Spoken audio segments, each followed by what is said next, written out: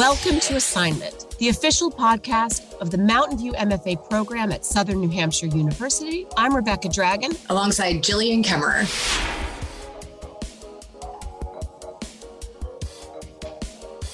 Welcome back to another episode of the Assignment Podcast. I'm Gillian Kemmerer, and today we have an esteemed alum of the Mountainview program that my co-host Rebecca has been so excited to bring onto the program. When she told me that we had a working librettist who is an alum of Mountainview, I said, first of all, no way, and second of all, we have to get him immediately.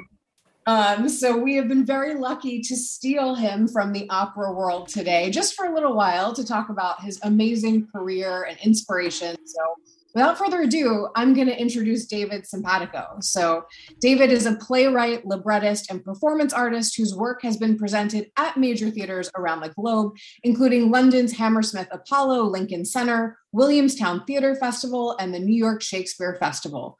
Career highlights include the stage adaptation of High School Musical for Disney Theatricals, The Life and Deaths of Alan Turing, a full-length opera, Justine Chen's The Composer, commissioned by American Lyric Theater, The Screams of Kitty Genovese, a music drama, Will Todd's the composer there, and the libretto for Pulitzer Prize-winner Aaron J. Kernis' Garden of Light, New York Philharmonic at Avery Fisher Hall, one of my favorite venues in the world, conducted by Kurt Masur. And his latest play, Ex-Gay Bar, received honorable mention in the 2021 Carlo Anani International Playwriting Prize. He lives deep in the woods of Rhinebeck, New York, with his husband, Robert, and wonder dog, Elmo, who, if you go on his website, you can see some lovely photographs of us. I am so excited about this. Rebecca, how the hell did we get someone as impressive as David Simpatico on this podcast? Well, like most things in my life, it started with a sudden and obsessive idea that I would take my background in theater and my education at Mountainview and start, I'm going to write opera. Like I just started thinking this. And so I started doing all this research. I'm listening to all these modern operas. I'm finding, are there any resources where I can learn about how to write a libretto? And in my mad internet searching, up came David Simpatico. And I was completely shocked to see that he had graduated from Mountainview MFA. And I got to say, David, you've got to be probably the most niche student that has made its way through the Mountainview program.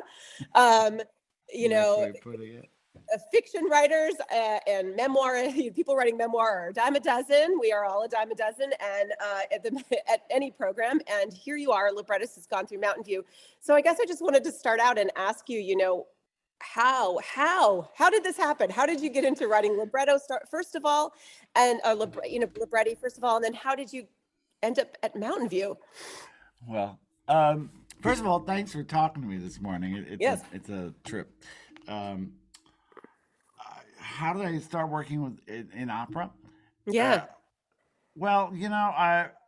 I started out as a performance artist, singing. I used to sing in the performance art, so it's kind of like a Gestalt therapy session on pitch, and I started discovering my voice on my feet in front of an audience, and I would writing non-musical work, and then Aaron Kernis, who's I had met through friends, we became fans of each other's work, and he's a fantastic composer. And he was working on something on the Millennium Symphony that was a major commission from Disney. It was right after they had, I guess they had a big success with Beauty and the Beast on Broadway, and then they offered these two composers, Michael Turkey and Aaron Kernis, these major commissions to be done with Kurt Masur conducting, and so Aaron ran into problems with his librettist, and I came in to replace that librettist, and I had like 3 months to do it, and a lot of this score had already been written, so it was my baptism of fire, and Aaron won a Pulitzer for music because he's brilliant and he's really exacting, and it was a fantastic way to learn without time to worry about it, because I was also working a full-time job and doing this thing, and it turned out great. you have to work the poetry of the libretto for a choral symphony, and for opera, but it comes down to the syllable and the vowel and what can be sung and what sounds better on an open sustained note than not, and are you getting the full intention of the story inside the poetry across to the music that exists already. So like I said, I didn't have time to be afraid, and I just I did it. It was pretty cool. And we wound up, and that was a major event at Disney. And I worked with Kurt Masur and watched him conduct method acting for music. He would never talk about notes; he would always talk about feeling. And then through Aaron, he got me in touch with this thing, Performance Art League in London, in Kent, England, right? And so I went over there for a 10-day workshop. It was my first time. They take 5 writers, 5 composers, and they boot camp you, and they mix and match you over different exercises. Like the first thing we had to do was write a 30-second opera, whatever it is, go. And so you had a minute. You had 30 minutes to write half a minute. And so then that's where I met a lot of great people. And it was on this Jacobean farm as a working milk farm and winery. It had vineyards, so dinner was fun. And that's where I met Todd, and we started working. I had come over with an idea that I was like, if I want to write music, I want to get into it. I want to write for music.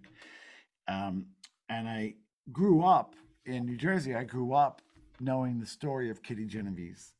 And a painter that I really like, Jerome Serkin, has this great big painting called The Screams of Kitty Genovese. And I was like, A, I love the title, taking it. And B, and it's this great painting of this woman sitting up in her bed, and she's naked and her window's open. You see the breeze blowing the thing, and she's just like looking, and she's heard something. And so I was like, all right, I wanted to explore the difference and the similarities between an aria and a scream, right? Because they're both vocal expression. They're extreme vocal expression. So that's where I got the idea for that. And then I was like, all right, Will, let's try this. I wanted to try this Will Todd out, this composer who's not like one of my best friends. And I wrote this love song for a guy with a hunting knife who's going out to find a victim. And so it became this song, Winston in the Night. And we wrote that in 20 minutes. I'm like, all right, you'll do. And so while we were there, we wrote the first 8 minutes at the Heart. And then that pushed us. That got a big response. And then I got invited to the O'Neill Center, the William O'Neill Music Theater Conference. And we got invited there twice. So we wound up going back and forth from the O'Neill to English National Opera Workshop to the O'Neill to English Opera Workshop, where we completed it within 2 years. And then it took us a decade to get to the final form that it's in when we went to Scotland in 2009. And so but it took all that development and multiple times to really hear what we were doing. And I think it turned out great. So that's kind of really how I got into working opera. And then I started playing around, and I like to do new things. Once I've done something, I tend to look for the variation or what's next. I forget where I'm at in my little story. Well, I actually thought of something I want to ask you based on all the things you just told us. Shut me up. Yeah, is that do you remember what the 30-second opera was? Yeah, it was just I think you just said hello or something stupid. I don't work great under pressure. Okay. I'm not a diamond, for Christ's sake. No, I just had this guy come in and say something ironic. No, it was that stupid. But it was simple. It was like, come in, have a message, have a reaction, and it's like in and out. In and out. Opera in 30 seconds. I love it. But this, actually, this gets to something that I had wanted to ask you, because I'm so fascinated by the fact that when you're writing a libretto for an opera, you've got two artists speaking two totally different languages who have to find a way to make both of their languages work at the same time, music and word. And I was wondering, just about that process of collaboration in general, but also especially like what usually comes first, the words or the music, or it doesn't matter? The idea. And it does matter. To me, I think it's standard that words come first, because the words inspire the music. That's not a fact. That's not a given rule. My first thing with Aaron, I inherited like 90% of the music. So, all right, cool. But it's the way I find it most successful is to have an idea, and it usually generates. So far, it's generated from me as the librettist. I've had the idea, and then the composer. Or you find a composer who you want to work with, and that you can sit in a room with for the next 2 or 3 years, or 10, and they have an affinity for the story that you want to tell, and so they have their own response. So, like with the life and deaths of Alan Turing, that was my idea about exploring the inner and outer life of this genius who impacted all our lives and saved the world, and then was destroyed by it. I was like, well, that's operatic. And then Justine Chen, who was my composer, she said, oh, I love this, and for her own reasons. So we were both passionate coming into the project. And then I usually take like 6 weeks to beat out a treatment, or I like to do a beat by beat outline of the opera. So scene by scene, beat by beat, we know what's happening. Because that way the composer can also look at that and say, yes, no, can we make this? Because they're planning, right? So they can also make a musical outline. So they'll say, oh yeah, in this scene, I'm going to use this type of instrumentation to get this kind of effect. And I think I can do this in this scene. So we're both filling in our stories. And then once we are all in agreement with what that outline implies, then I go off and I write the libretto. I usually take 6 weeks, 3 months to turn out a libretto. And then the work starts, because then the composer says, and then we do a reading of just the book. And you fix. And then I often have done where I read the entire libretto out loud to the composer, and if there's a producer or a dramaturg, so that they hear it from my voice, because it's important that you hear from the author's voice, especially in a format that's going to be presented vocally, right? So and then you work back and forth. The composer has her ideas, like Justine would send me back. I said, rewrite this, fix this, do this. How about if we do it like this? So the piece keeps growing with both of our input. And I say, no, you're off here. We need to go this. Oh my God, this is great. Do more of this. Can you repeat this? And so it kind of like impacts the growth on each other. But once I hand it off, I give it to the composer, and then I keep myself open for the composer as they are dealing with things. They're going to want changes, and I will do them. So what I find really interesting is that it seems that you already had like this very deep involvement in professional working relationships, and you've already done a bunch of projects. Then you went to grad school. So what you want to tell us how you went there and what goals you were trying to meet by taking on this thing? I graduated in 2017, right? That was when I got my master's. So I was in my 50s, and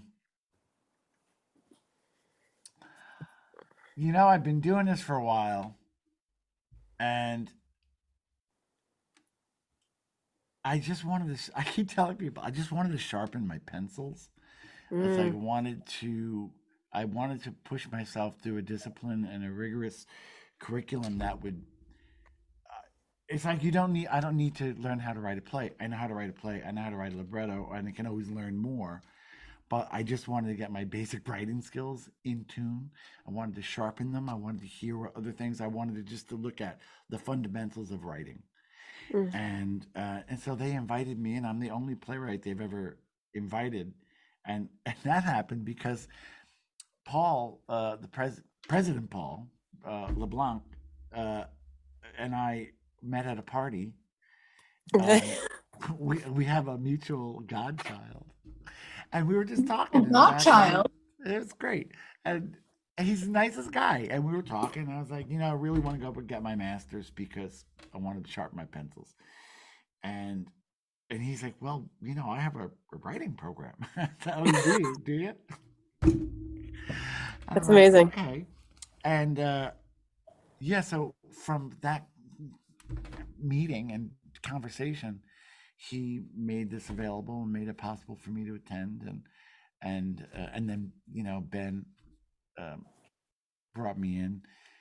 And I think Ben is awesome. Yeah. I think Ben Nugent's great. He's a cool dude. Great sense of one of the best.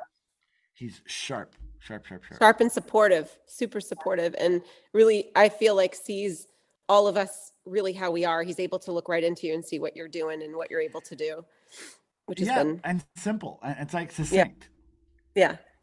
I mean, I so I was bringing for my pages when you do. Mm-hmm.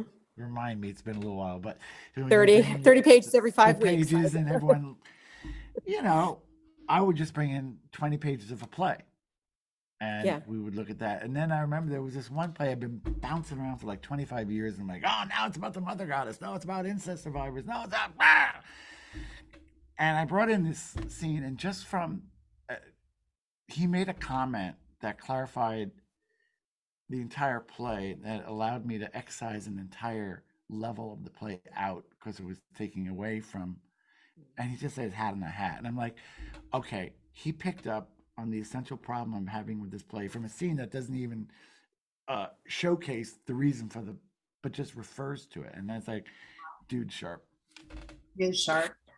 So I actually had a question for later, but this is a really nice segue into it. I wanted to ask you about frustrations and getting stuck in your writing, and any advice for other writers, like how do you get past that? I know, because I personally want to hear your advice because I'm 6 days away from turning in my thesis and feeling very stuck on some things. And so you just talked about that, where you were kind of hitting this wall and then somebody just says one thing to you and it opened up a whole new level. I just wondering if you want to speak about that a little bit, those frustrations and getting stuck in writing and how you get past it.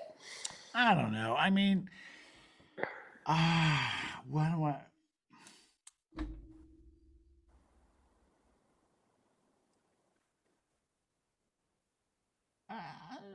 I don't know. Have you ever just abandoned something? I don't usually say it again. I was just saying, have you ever just started something, gotten really into it, and then finally gone, ugh, I can't, I'm moving on? And oh yeah, but that you try something out and it takes you someplace, and then it doesn't continue, but maybe it's taking you far enough to a place that you can use it somewhere else. I usually have 4 or 5 projects going on, and at the same time, and they're in different stages of development, production, rehearsal, research. Like I'm writing, I took 2 years. All right, this is not going to be your organized kind of podcast, but I took 2 years off from writing 2 years ago. So I guess it's now 2 years ago. Yeah. So I took time off, and I said, look, I moved up out of the city with my husband, and my dog died last fall. Sadly. Oh, I'm so sorry. Elmo the Wonder Dog is now legend. Oh, still a wonder. Still a wonder. So we moved out of the city in 2010, and we moved up to the woods in Rhinebeck, which is Rhinebeck, pretty great, and it's really isolated. And known for its really fiber festival. Huh? It's known for its fiber festival. It's That's the how I know Wool Rhinebeck. Festival. Yes, the Sheep and Wool Festival. Yeah. The Wool Festival. It is, in fact, known for that. Yep. But I've just been writing constantly since I moved up, and I was in a theater company, the Half Moon. I created my own writers company up here, Howl. But I've been working constantly, and I turned around after I finished Ex Gay Bar, and I was like, what the fuck? And I had this pile of really, really terrific work, like 11 different plays, operas, musicals that people I hadn't exposed it. I hadn't started sharing it. So I was just writing, because I'm always under the gun. I think, oh, I'm going to die soon. I know I'm going to die soon. Is this the moment? All right, it's not. All right, let's keep writing. And I always think I'm going to die. So I need to get stuff out. And I've just been writing. And then I was like, I got to sell it. So I picked up Seth. I'm sure I'm not answering any of your questions, but no, keep going. It's interesting. Seth Godin's book, The Practice. Seth Godin, I don't know if you know him. He's in PR, he's in marketing, really sharp. And my friend Antonio said, you need to read this book. And it's about sharing your work. And it's short chapters. It's inspirational, motivational, but it's really clear. And it spoke to me about, you can't just make a great loaf of bread. You have to bring it to the market. You got to put it on the hook so people can buy it. So it's about putting your bread on the hook, right? Bringing it to market. So bringing your bread to market, I said, okay, I need to do this. And that was maybe about, now it's like 3 years ago. And I'm done writing. I'm not going to write anymore until so consequently, I did all these studies. I made my own Excel spreadsheet study of LORT theaters in this country, and theaters that do gay plays and operas and musical theater. So who are these people? What are their affiliations? Who knows me? Who do I know? And they're all color coded. And so I worked on that. I was like, I have been so busy. I've been getting so many productions and so much because of it. And I'm like, this is really interesting. I used to just bemoan my outcast state and like, nobody's gonna produce me, no one knows me. So let them know. And so a lot of that, my energy went into promulgating my work, and I'm seeing the benefits of that. So now I've started working again, started writing again. But because I've started that movement in that field, of getting my work out there, now it's going, and I don't have to work so hard to keep it going. I can write again and do this and that. But there was a question you said about getting back to when you're stuck. It's like, I don't get stuck because I just jump onto something else. Keep going. Yeah, so death compels you. Death compels you, and hang your bread on a hook. I think I'm going to remember those two bits. On to the next shiny thing if you must. Or even, it doesn't have to be shiny. It can be covered in mud. I'm so curious. So you talked about moving out of the city and getting this sort of surge. You're going to take time off, but you get this surge of inspiration. And I love when I speak with writers and they say to me things like, I was laying in bed one night and this character started speaking to me, and 2 years later I had a novel. So I'm wondering, for you, how and when does inspiration usually strike for you? Was the silence of being out of the city a cause for it? Do you hear a character before you're putting the pen to paper? Like, can you put a finer point on what inspiration looks like for you? Yes. I can't tell you what inspiration looks like. I'll tell you, my first image was in the early 90s. I'm 62. So in the early 90s, and I was an actor and a singer and a performance artist and a waiter. And I remember I was walking, I had a first one act that I wrote in the early 90s that kind of put me on the map, if you actually bought that map that they were trying to sell. Called Prom Queen. It's about these two high school girls who find the perfect diet, and they become vampire junkies. And one kills the other one on the night of the senior prom with holy water. And they kill That's the one I want to see. Oh, that's a good piece, man. That's the one I really want to know about. It's awesome. So, and I got the idea for that, and I wrote that in 2 nights. I was walking home from work, and I'm on the Midtown West, like in the 54th Street, 9th Avenue, where I used to live. And so I saw this woman walking by me with the nails, the lacquered nails, and the Long Island outfit, and just the hair, the coif was just, and she had this big leather Gucci bag, but it was filled with something. and I thought I saw it move. And that was enough of inspiration. I said, I bet she's got a baby in there. She's going to drain its blood. Now, I have a classical reference here because Bram Stoker, Dracula, the brides of Dracula, to have these a carpet bag, and they bring this baby out into the bedroom and they devour it, you know. So I'm like, oh, this is like Dracula. And so I let myself think about it for a day, and then I sat down and wrote Prom Queen about these two girls in New Jersey. We need to hear that. I really want to hear that. I You know, and I made a short film. I also work in video and film, and on my website, on YouTube, I have a Noiseball YouTube website. That's my nickname and my company name, Noiseball. And on my website, my personal website, I have links to this stuff. But I've made a really good short film of it. I like it. But it's like, I also got inspiration. My thesis was Wild About Whitman. And it's a two-person play about the day Oscar Wilde and Walt Whitman spent together during Oscar Wilde's first speaking tour. And it's a historic fact that no one knows about. Except the other motherfucking playwright on the West Coast who has a play called Oscar and Walt. And mine is called Wild About Whitman. And I'm like, it's the same, it's about the same event. So, you know, like sometimes that happens. There'll be the same story gets covered, like the Wild Party gets two different productions at the same time. So it'll be interesting to see if we both can join. There's plenty of material. There should be essays about these guys. But I got that because my husband was reading this book about Oscar Wilde and said, did you know that he... I was like, no, I didn't. And as soon as I saw that, and I thought that the title first, I thought Wild About Whitman. That's the name of the play. It's a two-person play. I got it. It's a hit.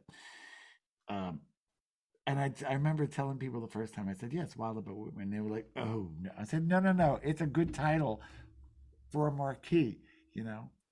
So, and then I was like, oh, this is way too smart for me. Because you got to deal with Oscar Wilde and Walt Whitman, and these guys are no slouches. Formidable, yeah. You know, I grew up idolizing them both. And here I'm going to play with them. And I realized that the amount of research I was going to have to do needed guidance. And that really pushed me to Mountainview.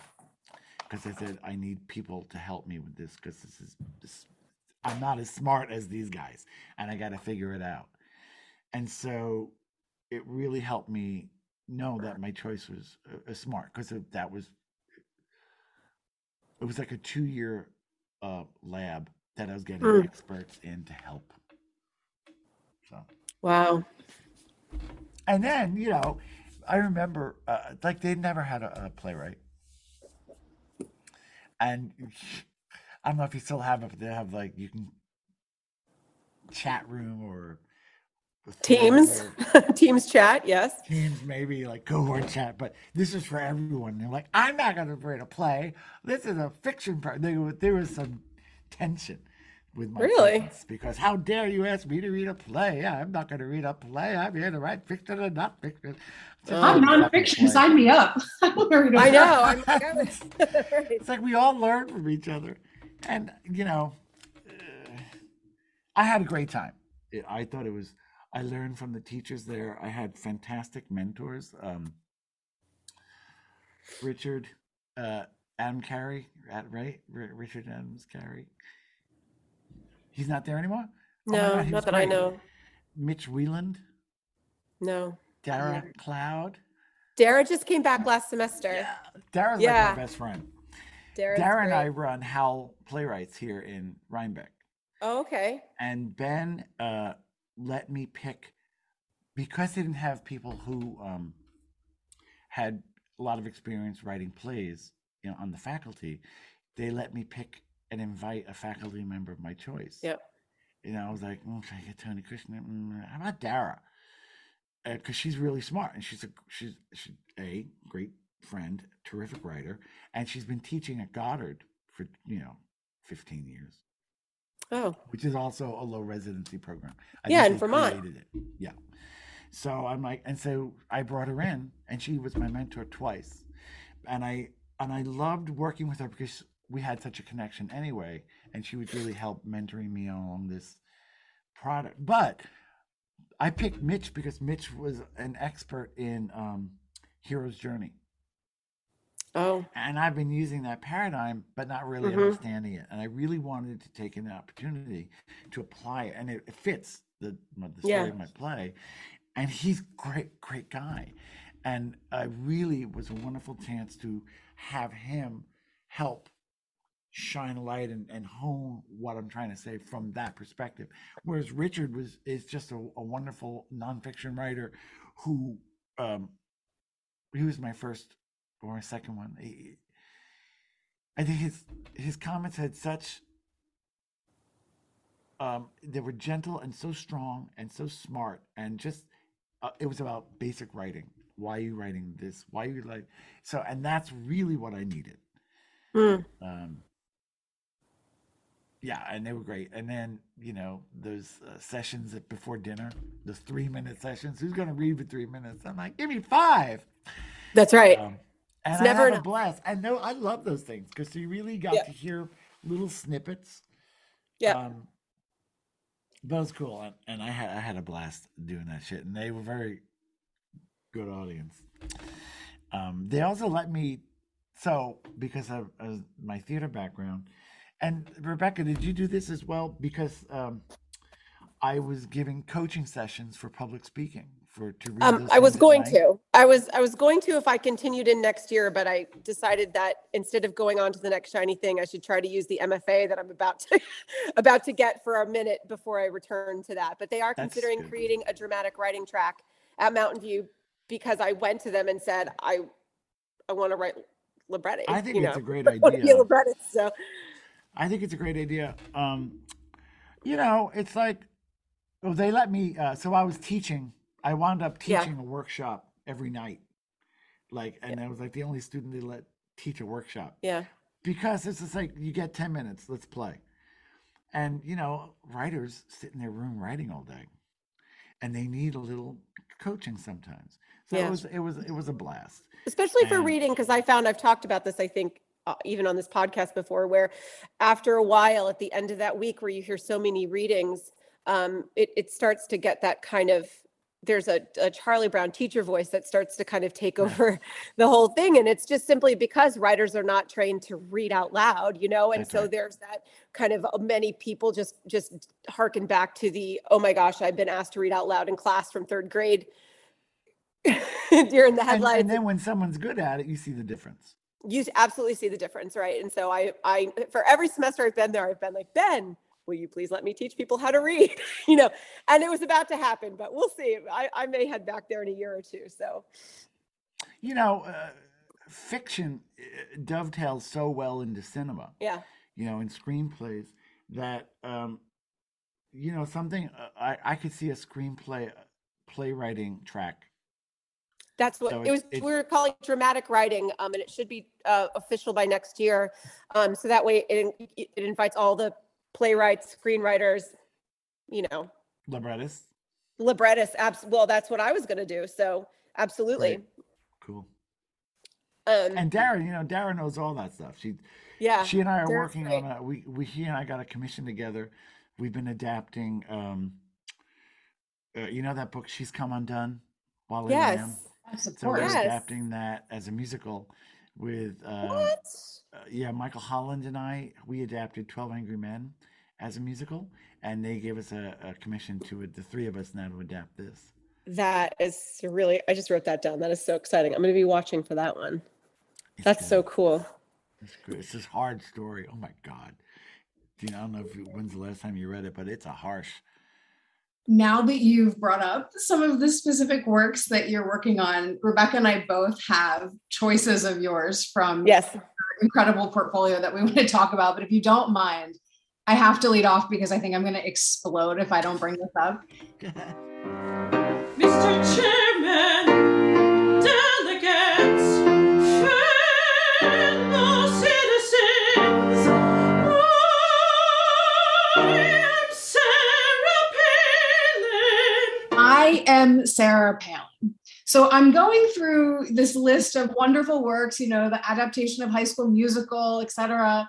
And I'm thinking to myself, what is I Am Sarah Palin? So I clicked through and I actually watched a bit of it. And first of all, the woman who is singing looks so much like Sarah Palin that I truly believed it was briefly Sarah Palin. And I thought, how did they contract her to do this?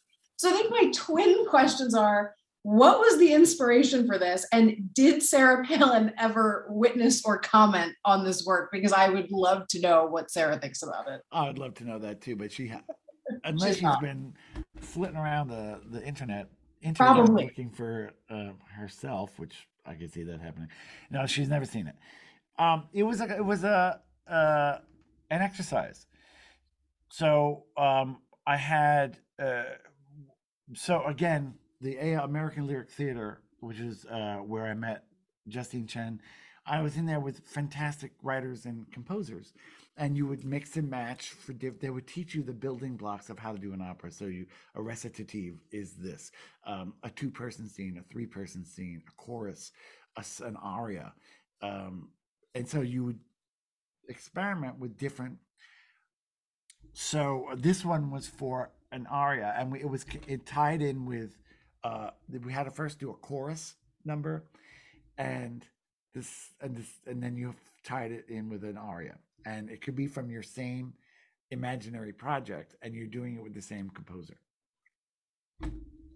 So the first one I did was Who is Sarah Palin? And that's from the press corps. And it's all these questions about who is Sarah Palin? And then I am Sarah Palin is the response. She's come to answer the question. Who is Sarah Palin? Well, I'm Sarah Palin, motherfucker. And I used her speeches. You know, I probably retooled some of the language, but I went along exactly the stupid, irrational logic that comes out of her mouth. I followed, and I'm like, well, okay. So I'm working on something for Trump now. I'm just like, I read part of his deposition, and I thought, it's not possible someone is that stupid. And it is. So but it is possible. But it is possible. It is totally possible. And thank God art is coming out of it, because what else would we do? I don't know. We'll just burn in hell, I guess. But so I don't know. What was I saying? Well, we can insert I am Sarah Palin here. Note to sound engineer. And that's oh God, my memory has just really been, it's either age or cannabis, but what's his name? Oh golly, it's a wonderful composer who did I Am Sarah Palin. I just saw him. He was in Chicago. Anyway, and a terrific singer. This is why I'm so popular among our other artists. Like, I have a name. And you know, Justine and I actually worked up the opening of when we had to do a trio. That's when we worked together. We did the opening of our operatic version of Psycho, and that's a project I totally want to work on. But that's so cool. And it was great. It was totally great. And Justine, that's why I was like, oh my God, she's so good. But it was really interesting, and we started it with when she comes in out of the rain to sign the motel book, and it's her and him, but the first person we see is the dead mother, and it's her ghost, it's her spirit, and it's clearly his inner thoughts that she's speaking to, and so she's always in the room circling, but it's just these two, and it's really cool, and she did great music for that. Well, I actually wanted to talk about modern opera in general through your piece, The Screams of Kitty Genovese. Okay. And, you know, I was thinking about how my first exposure to modern opera was at the Hartford Opera Theater. A really good friend of mine, Michelle Hendrick, was the director there. And until then, my experience of opera was on Sundays. That's what my father played. It was kind of like his church. We listened to, I heard opera in the background of my whole childhood. And, Madame Butterfly. I mean, this is not Rigoletto. I don't know. And so when I saw this piece and saw that combination of that classical training, those classical voices, but they're singing about phones and bridge games, and they're wearing Izod polos, as their costume, and it's like staged in a modern apartment. And I just remember being completely blown away by the melding of those two genres, kind of like modern musical with that classical format. There was no speaking, and so in the Screams of Kitty Genovese, what I find really fascinating, that opening scene where Franny is like a contralto, she's singing that really powerful voice, and underneath that voice, that really powerful contralto, very classically trained voice, is this electric guitar riff.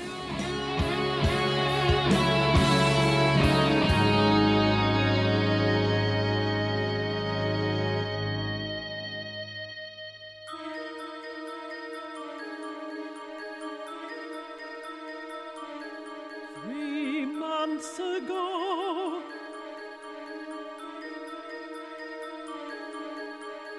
like yesterday, like it happened last night. And I was like, am I hearing it right? And I went back, listened to it again. I'm like, listen to that.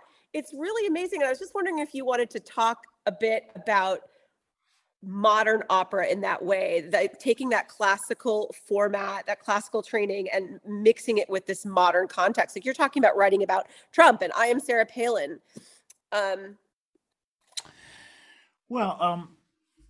The just modern opera,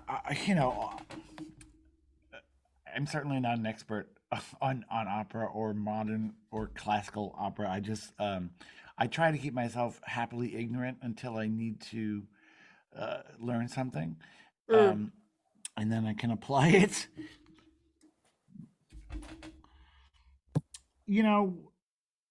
I think we have to make opera.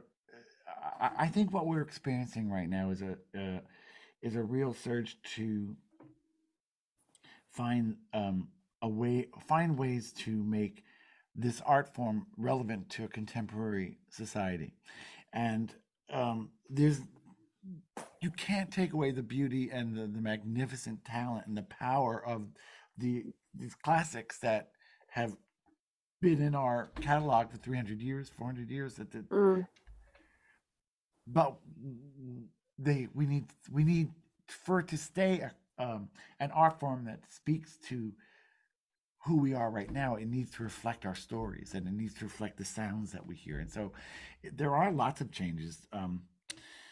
Will Todd, who wrote the Screams of Kitty Genovese with me, he's at the vanguard of a new type of composer, because he's fluent in classical composition, jazz, pop, and choral. So he has this huge palette, and he uses that palette really well. So yeah, there is this kind of guitar riff underneath it, and then throughout the opera, that guitar rips into these really violent sections, and it's just like this with the percussive, and it's just the slamming violence and harm. Woo! So I think he's just telling a story that happened now, and I think those sounds and those feelings, like there's The Long Walk, right? Stephanie Fleischman wrote the great libretto, and Jeremy Howard wrote the score. Jeremy Howard, I think he has a third name. And this is about one of those guys who detonated bombs in the Persian Gulf and over there in Iraq.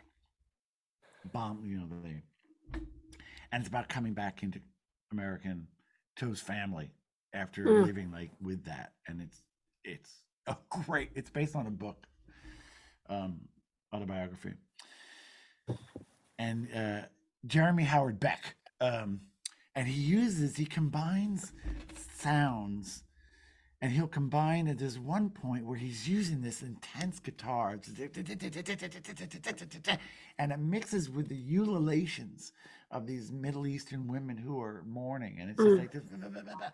I remember I thought my body was going to pop because it was so exciting on a nonverbal emotional level that your body had to react to it, you know.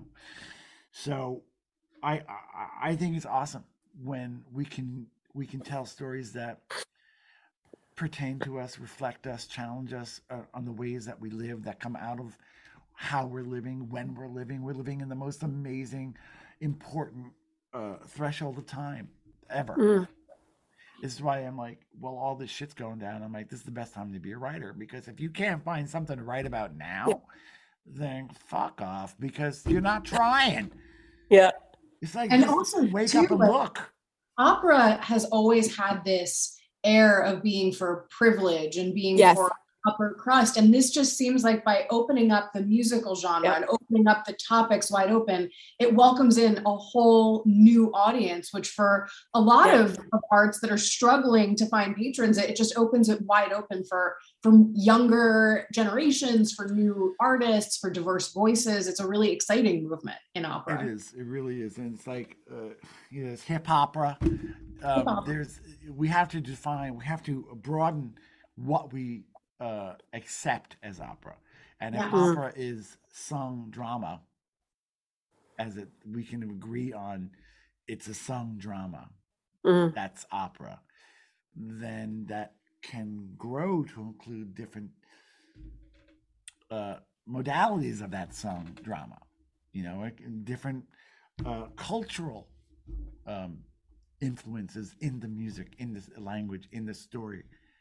But if we can agree on that, then we can start somewhere. And we are in a, you know, I just watched The Hours. Did you watch The Hours? No. PBS. It's from Lincoln Center. And it's that great book by Michael Cunningham about, you know, The Hours by Michael Cunningham. And it's like, it's Virginia Woolf and it's Mrs. Dalloway and they made an opera out of it. Kevin Putz, who fantastic. And I thought they did a great job. And it's really intense to see how opera can. I used to hate opera. I was such a big. I was like, they had to drag me in to the program because I'm like, we're just secondary citizens. It's always about the composer. It's about the composer. And I fought that for a long time. I'm like, you know, it's not just the music. Music doesn't mean anything if it doesn't have words.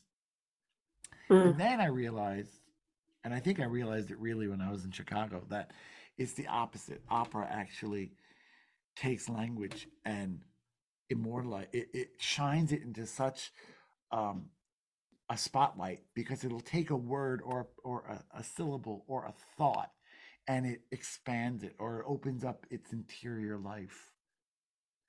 So it takes language beyond language. And I realized that in Chicago when I was watching Turing. I was like, oh, I see. We're not secondary. We have to remember who we're writing for. I'm not writing this for the audience. I'm writing this for my composer, because together we're writing for the audience. You know, but I have to give something my writer can be inspired by and can change and fulfill. So that made me remember something that you shared with us when we were communicating before this about an organization called Credit the Librettist. Oh, it's not an organization; it's a movement. Oh, it's movement. From the Dramatist Guild. Don't organize it too strongly, or it'll die. Right. So, let it be alive.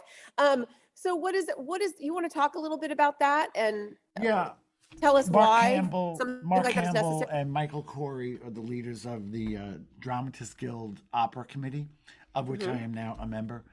In fact, I'm going next week to Pittsburgh with them, Michael Corey and Deborah Vort and Mark Campbell and someone else to go to the Opera America, the national conference. So what was the question? I wanted to know about that movement of Credit the Librettist and why that's a necessary thing. Well, Okay. When you have an opera written by two people, and it's written by two people, Mm-hmm. when you see that opera then reduced to composer's new opera, libretto by, it makes Mm-hmm. it makes it an inferior position. Yeah. And so credit the librettist, meaning it's an opera by blah and blah. It's not this one's opera with words down here. It's this. Right. And because historically and now a lot, librettists get short end. They don't get mentioned. It suddenly is all the composer. And so it became it. You can see these credit the librettist videos on YouTube. It's a series of, they're short, some of them are longer, but it's interviews with librettists talking about why librettists are important, as if you have to. You just look at that. There's a need for a committee to say why we're important. So that speaks to a problem. Yeah, it does. Absolutely. So, and they're witty and they're funny and they're really championed by all our composer allies and and so you're just bringing awareness to the fact that operas don't just pop out of some composer's brain. And right. David, in spirit of crediting the librettist, because I know that we're going to be winding down kind of soon, plug something for us. Tell us what you're working on, where we can find you, what you're proud of. Give us your elevator pitch so we can credit you. Well, I'm going down to Oslo Rep in Sarasota next April. So we plan ahead. But they're doing a second production of 12 Angry Men, the musical, and which I hope will eventually hit New York. And that's pretty awesome. That's with Michael Holland, he's the composer. And Peter Rothstein is the director, who's now the artistic director down there. He just directed The Life and Deaths of Alan Turing, the opera that I had. So I've been really excited about getting both of those done, and both with Peter, who's a brilliant director. I'm working on a blues opera called That Hellbound Train with Lisa Despain, who's a fantastic blues and jazz composer. And we're writing that. We're going to be in the University of North Texas in January doing a piano vocal workshop with full chorus. Oh, very cool. And it's great. We've designed that to exist both in music theater and in opera, like Porgy and Bess, Sweeney Todd. And that's it's a great adaptation. It's an adaptation of a great short story by Robert Bloch. And he won a Peabody, right, for this 10-page short story in the 50s about this hobo who sells his soul to the devil for one moment of perfect happiness that he has to pick, and he can't. So there's that, and then and I'm writing a new play. I'm gathering my forces, and I'm really excited about this. And it's the second part of a trilogy. The first part was Waiting for the Ball to Drop, which is about 9/11, the year 2001. This is following some of the same characters, and it's a zombie play. It's a zombie apocalypse play. It's called The Last Supper, and it's Grand Guignol, Grand Guignol, the French theater that would do all this super bloody, super sexualized theater for 60 years. They created all their stuff, got co-opted by film horror, because they could do it better than them. But it's like eye gouging and face burning and hysteria and rape and really, it's craziness. Blood. So I'm doing The Last Supper is... It's an examination of the United States right now. And so the zombie apocalypse is clearly, it is a zombie play, but it's a metaphor for how we're eating each other alive. And it's really, so I'm in my research period right now. So I'm going to have 12 people, and I figure no one's going to fucking produce this anyway. So I'm going to write what I want to write. They say, 12 actors, you're not going to, I don't care. So I'm going to have 12 actors because I want to pattern it on The Last Supper. And lots of blood. But it's about like the main issues, the polarized issues that happen in this. And there's a zombie apocalypse and some guy's trying to kill himself. So it's a laugh riot. It sounds like a really important piece, honestly. It sounds like, and I hope it's a laugh riot, because otherwise, what are we going to do? Oh, I know, just cry. What else will we do? Exactly. If Sarah Palin isn't being turned into an opera, then what are we going to do with her? To keep making laugh riot with blood. That sounds actually very therapeutic to our current age. You have given me, and I know Rebecca, so many things that we can't wait to follow, to look up. It's just been brilliant. And I'm so proud that you're an alum of the Mountainview program. And we're just so excited to continue to watch what you produce. And I hope that one of these days you'll be coming back on to tell us that your zombie apocalypse reflection on America is coming to a stage here. So thank you. Yeah. The time. My pleasure. Absolutely. Thank you so much for taking the time to talk to me and to look at my work. You can find the latest works of Assignment Magazine on our website, www.assignmentmag.com. Don't forget to follow us on Twitter @assignment_mag, and check out the official Twitter of the Mountainview MFA program at SNHU, which is just @Mountainview MFA.